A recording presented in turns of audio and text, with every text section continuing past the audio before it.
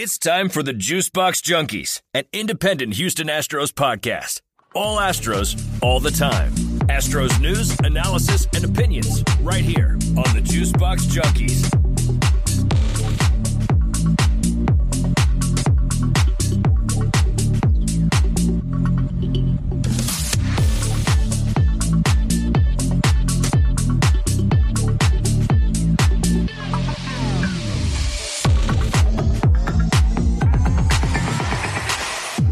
Episode 15, Juice Box Junkies Podcast. Marty Coleman, Kyle, Texas, with me today. You can't see his beautiful face.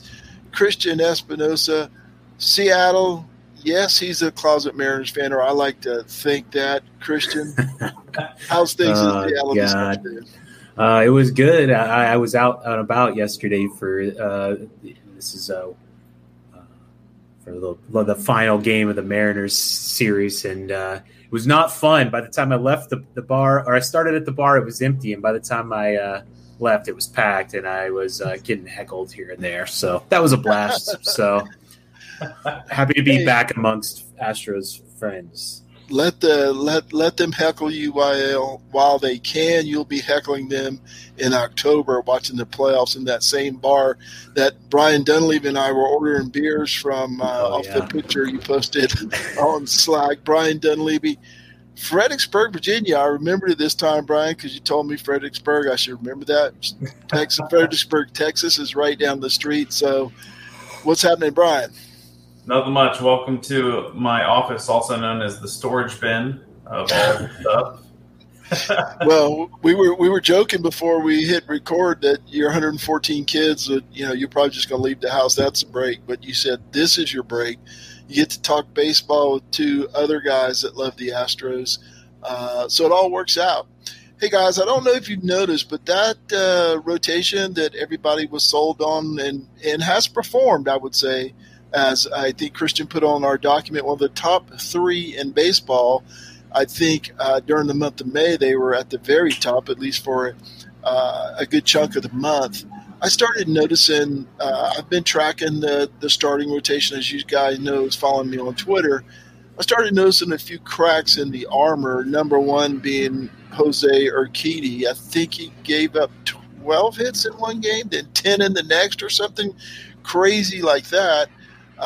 So Jose Urquidy's had a few bumps in the road, but also Christian Javier has had several bumps in the road. Now, I went and looked at Christian Javier, tried to dig into the stats today, and I could not find anything that the advanced numbers, anything that was different. He's not walking a lot more. Now, he walked 4 the other day, but in general, his walk rate is down. The batting averages against his stuff is about the same. But he is all over the place. His last 5 starts, let's look at this. Of course, great podcast here. 3 2/3 innings, 8 hits, 7 earned runs. Then he had 2 really good starts, or at least game score-wise, 6 innings and 1 run, 9 strikeouts and a walk, 5 2/3, 3 hits, 9 strikeouts, and a walk. So, and that was only 5 2/3. So he had game scores of 70 and 71 back-to-back. After that first start I talked about was a 19. And then in his last start on June the 6th against the Mariners, 3 2/3, 6 hits, 5 runs, 4 strikeouts, and a walk. So he's not walking a lot of people in general, but he's not getting a lot of people out, and he's not averaging a lot of innings. As I mentioned, I couldn't find anything where his advanced numbers were way crazy. I did find something in Urquidy. His fastball is getting drilled. Last year, they're batting Urquidy on the fastball. Opponents are batting .320 and slugging .582 on his four-seamer, where last year those numbers were a .237 batting average and .423 on the slugging. So with Urquidy, it's the fastball. With Javier, I don't know what it is. Has anybody got any ideas? Brian Dunleavy, you're up. You look to, just like you said, with Urquidy in his last start, I mean, when you had bottom of the hole guys catching up to a letter high fastball, that's not a good sign. It means he's really not fooling anybody, and I think that's the most concerning part. And Christian Javier, I think his struggle is he's just inconsistent. I don't think he has yet to fully be consistent in all his pitches throughout every start. So you get what you get. I just don't think it's going to be the best of situations necessarily. But here's the big picture problem that I foresee is the impact on potential playoff run, right? So you look at that and you say, well, we have JV. That's one down. But who's next? You really don't have anybody. After that, it's not like you're going to say, "Ooh, we definitely want this guy second in the hole." I mean, Framber Valdez is your best go-to, right? Everybody's like, "Yeah, Framber Valdez is the guy." Well, last year, what did he do in the playoffs? He had a 7.78 ERA for the playoffs. So if that's your number two, that's really concerning, right? I mean, that's not what and of course, that's one postseason. I really don't count 2020.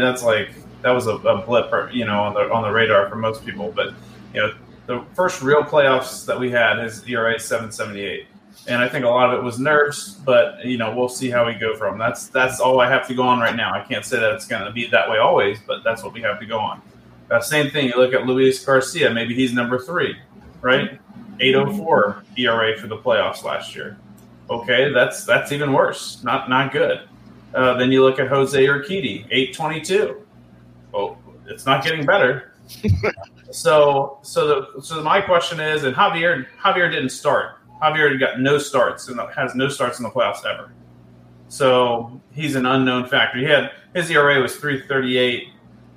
But it was all relief appearances, a couple innings, one or two innings. So the question remains for me. McCullers is still not back. He's still not even doing real rehab stuff for the most part. So, hopefully he gets back and he's in form. But he's a question mark for the playoffs too on what you're going to get out of him. So, who's your number 2 guy? Who's your number 3 guy? And right now, it's concerning to me. I think you can win a playoff series in the first round. Maybe get into the league championship series. With one really good starter and one average starter. But if you don't have 3 solid starters, you're not going to get very far in the playoffs. And once you get to the deeper, the ALCS and the World Series, you really need 4 that you can count on because the games are coming fast and furious there. So the question is, what is the starting pitching situation going to look like in the playoffs? Are there options that we're looking at to take on? I mean, last year Greinke really pulled through for the most part for us. He was the number 2 guy once McCullers, went out, and then he was the number 1. So I'd love to see, some look into that, maybe some options in the future or what we're going to do to build that playoff strength and that playoff roster in the rotation. I think that could be an easy option. If you're in a win now situation, which I think the Astros are, do you lose some of the future, trade some prospects for a guy that will get you to the playoffs again and to the World Series? Okay, you're talking 105 games away in the playoff. I'm concerned even about the rest of the regular season, right? Justin Verlander, I don't know if you guys realize this, is on a pace to hit 185 or 190 innings. We're 57 games in. He's thrown 71 2/3 innings, I think. I calculated out today. On the bottom end, it's like 182. On the top end, depending on how many starts and days of rest and all that stuff, it's somewhere, between 190, 192 or 3. You add in, as you mentioned, Lance McCullers threw a bullpen of 25 pitches the other day, and here we are on June the 9th. Jake Odorizzi threw 20 pitches. He couldn't even make it to 25. All of a sudden, with Urquidy and Javier and McCullers, who we didn't really plan on until the end of the season or second half anyway, McCullers and Odorizzi, that 6-man rotation is looking more like a a 1.5 man rotation. And I'm questioning if the one JV, they're going to have to go to a deeper rotation, maybe pull somebody up. Matt Kunkel has joined us from Dallas, Texas, without a tie this week. Matt, your thoughts on the rotation right now and leading into the postseason, hopefully. First of all, Murray, I got a tie. Sorry. And it's fantastic. That's interesting. What the last pod we did, we were kind of complaining about how great our team was and how worried we were. I think this is a legit worry because beyond JV, I think we're 162 games deep. I don't think we're 16 wins in October deep with some of the starting pitching. Although I would argue Framber Valdez has shown to at least take somewhat of a bigger step. I would feel comfortable labeling him as a number 2, but regardless, I think we are, the back end starting pitching is a concern. I think with Urquidy and Javier, I mean, people have had time to adjust to him. And, that's why the elite pitchers, when you see them over and over again, they're still successful because they have great stuff. What we're seeing out of Urquidy and Javier, may be worth talking about around the trade deadline, seeing if maybe we can move 1 or 2 of them for an arm that'll help us win now in October. I don't know beyond that. I think we gotta, I think we're in the June swoon of like, we're doing very well. We're cruising. We're 10 games up. But that ultimate goal in October, I think it's legit to ask yourself, can these guys get through an elite team twice in a series? I think outside of JV, I think the answer is maybe not. And then we should probably look to see what we can do around the trade deadline. First world problems, 10 games up on June the 9th, worried about your starting rotation that's in the top 3 in the league. Hey, fellas, let's talk about some good news. Yordan Alvarez, one of my favorite guys behind Chas McCormick.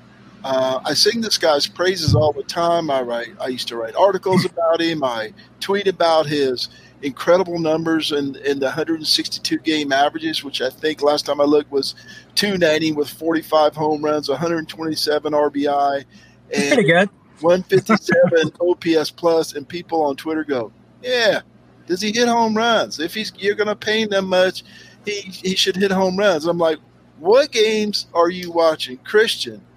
Yordan signed an extension, and he's a wealthy man now. What do you think about the new contract or the new extension for Yordan Alvarez? Well, don't look now, but he's hitting home runs. So,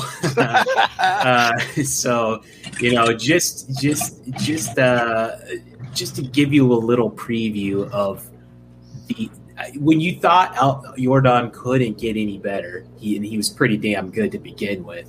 But he has got, I think his OPS is up over 1. I think it's 1.025.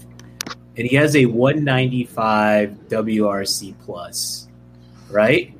And I believe league average, Marty, you would probably know better than I would, is about 100 for WRC plus. Somewhere in that general area, yes. So we basically have a designated hitter / part-time left fielder that's twice as good as anyone else in the league right now. So so that's pretty amazing. He's only 24 years old. We gave him the second largest contract extension in Astros history besides Jose Altuve, who's more than paid for his contract. I don't think the Astros dish these out very much, and when they do, they're going to do it right. And so I think Yordan Alvarez is a generational talent. I think he's a generational hitter. He's someone that will, look back on as like an Albert Pujols type who was just absolutely dominant at the plate. They shift on him. They do all kinds of things trying to play some of the advanced metrics, and he just tears teams apart. So I think that the Astros have 100% made the right move here. Astros fans should be excited to have him for the future. I think he's he's not getting the national sort of play that he probably should, and I think that has a lot to do with the fact that he is a designated hitter for the most part. He does play some very serviceable left field for us at times, and that platooning of the position with Michael Brantley has worked out really nice for the team, in my opinion. Just making sure to keep those miles off of both of those guys' legs for different reasons, but I think it's just a fantastic signing. I think it's going to be worth every dollar. I think he's going to anchor that line. I will never see anyone over the next how many ever years. I would think it's until the next 6 years hitting that 4-hole, and I think it's very much earned and deserved. So, all right, let me say this: he's allegedly 24 years old. Allegedly. Allegedly. I did not look like that at 24. It's kind of amazing because I put his StatCast numbers on Twitter the other day, and the only thing he was suffering in was the only blue thing on the screen was his sprint speed, and at times he looks really fast, and then other times he looks really slow. Like when he was chasing that ball that got past him the other day, I was thinking I could run faster than that, but when he's motoring around the bases, he sure doesn't look like somebody in the 27th percentile in sprint speed.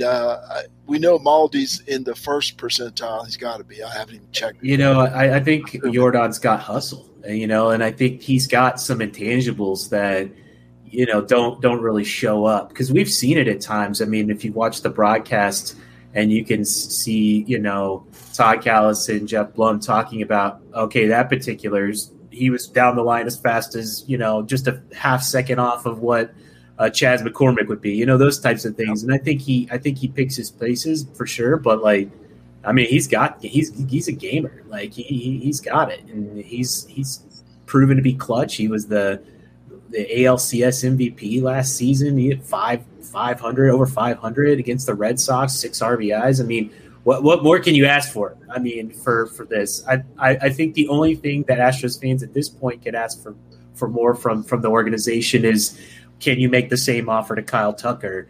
And I don't know how that's going to play out. I don't think Tucker's going to take an extension like that. I think he's going to probably play his odds a little more like Correa in a sense that he's a more complete ball player.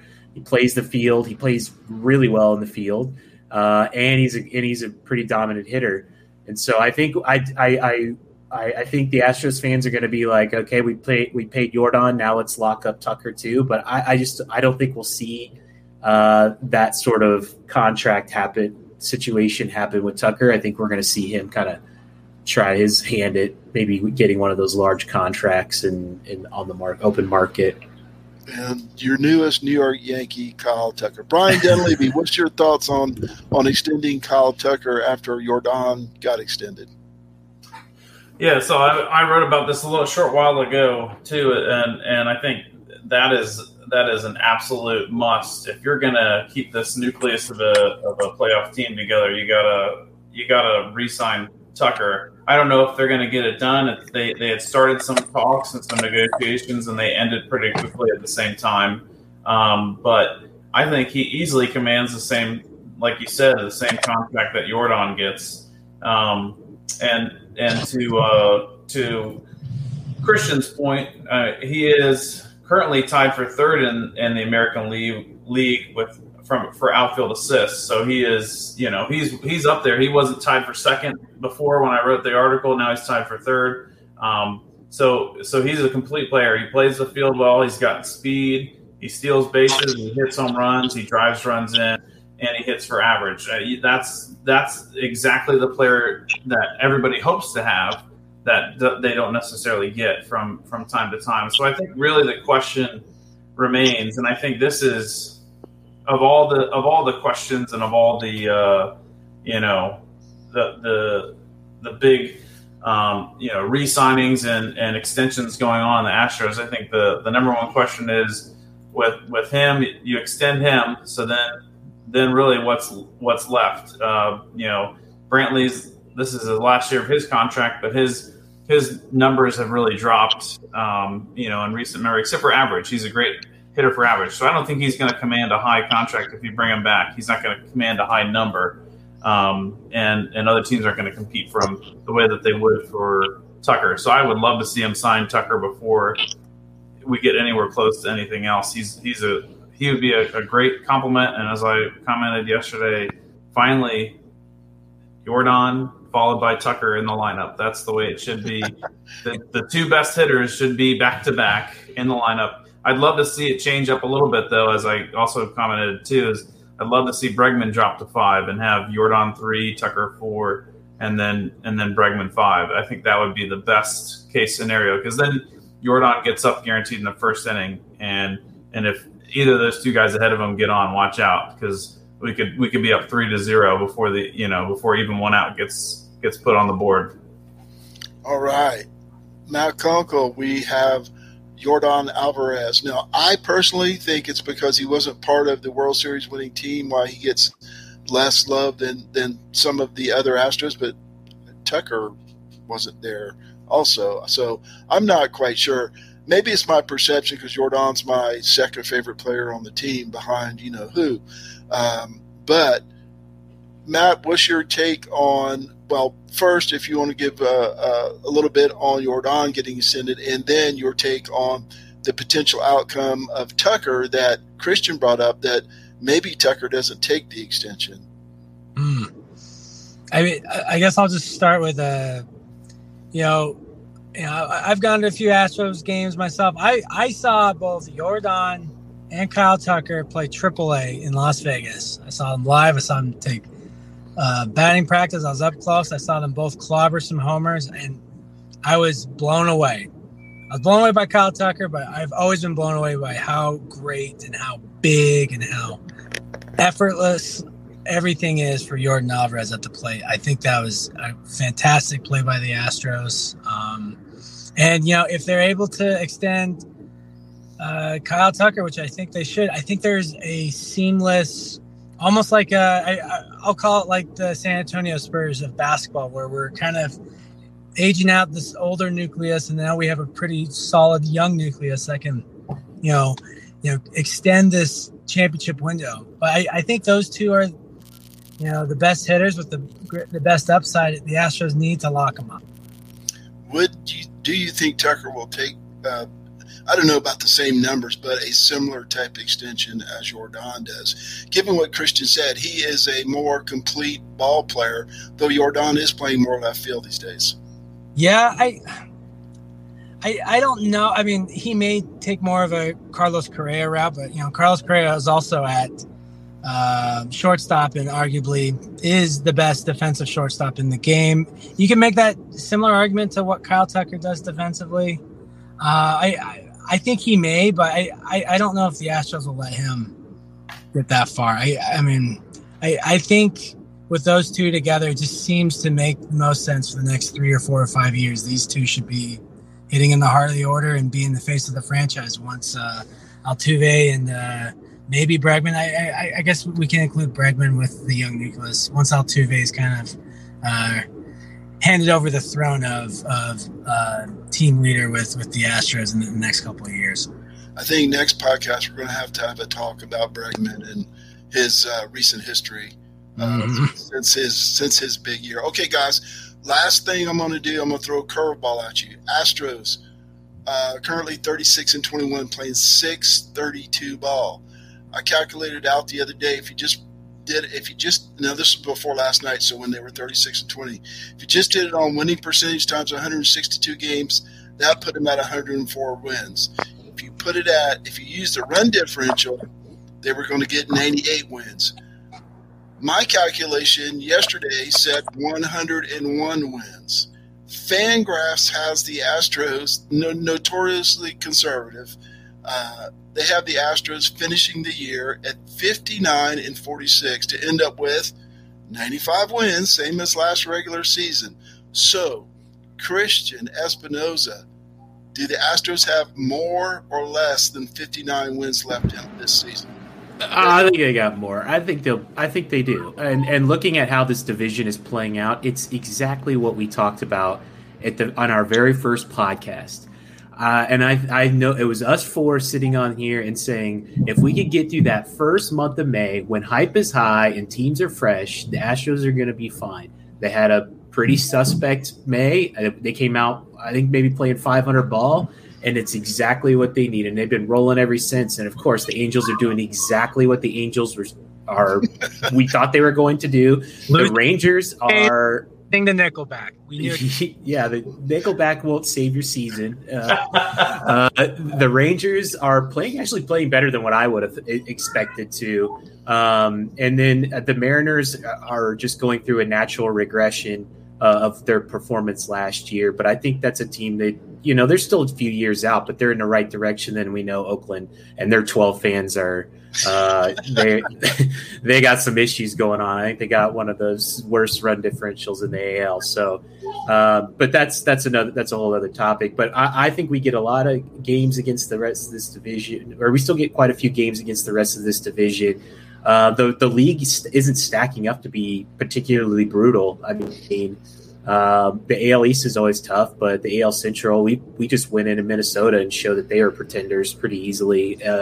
Guardians are playing well too. Just they're playing 500 ball, but their run differential is pretty solid. So I don't know. I don't see a ton of resistance in the regular season. Now, obviously, things change once October gets here, but yeah, I mean, we have a solid rotation to get us through these regular season games. Aside from some of the struggles of Urquidy and Javier that we highlighted at the top of the pod. But yeah, I think we're in line for at least 100 wins for sure. Right. Christian goes with the over 95. Couple of notes. Angels last won a game on May 24th, fellas. May the 24th. We are now on June the 9th. Unreal. June the 10th. Brian Dunleavy, over under 95 wins for your Houston Astros. So I think that's a tough number. I'll give it 96. That's over. That's over. I wouldn't say much over. And the reason I say that, looking at the rest of the schedule, it's going to be a tough, rest of June. You're playing both New York teams. That's going to be tough. The Marlins are actually playing decent baseball, and the Rangers, they're okay. But the rest of the teams that we're playing, and this is my caveat. If our pitchers keep pitching the same way or similar, not necessarily as bad. If you look at all the stats, I just kind of looked through and glanced through all the game logs and everything of those pitchers we were just talking about. The games where they have the toughest time are against the playoff caliber teams, and we play a lot more of those playoff caliber teams in the next couple months. August is a little break; it's a little respite from that. So we could be looking like we're under until we get to August, and then August we have another May, coming up like that, something like that. So that would save it. But I think the next 2 months will be tough. But another note. Just to throw some more gasoline onto the fire of over 95. If things remain the same, talking about the pitchers first, but now I'm talking about the hitters. Jordan will hit 54 home runs, 120 RBIs.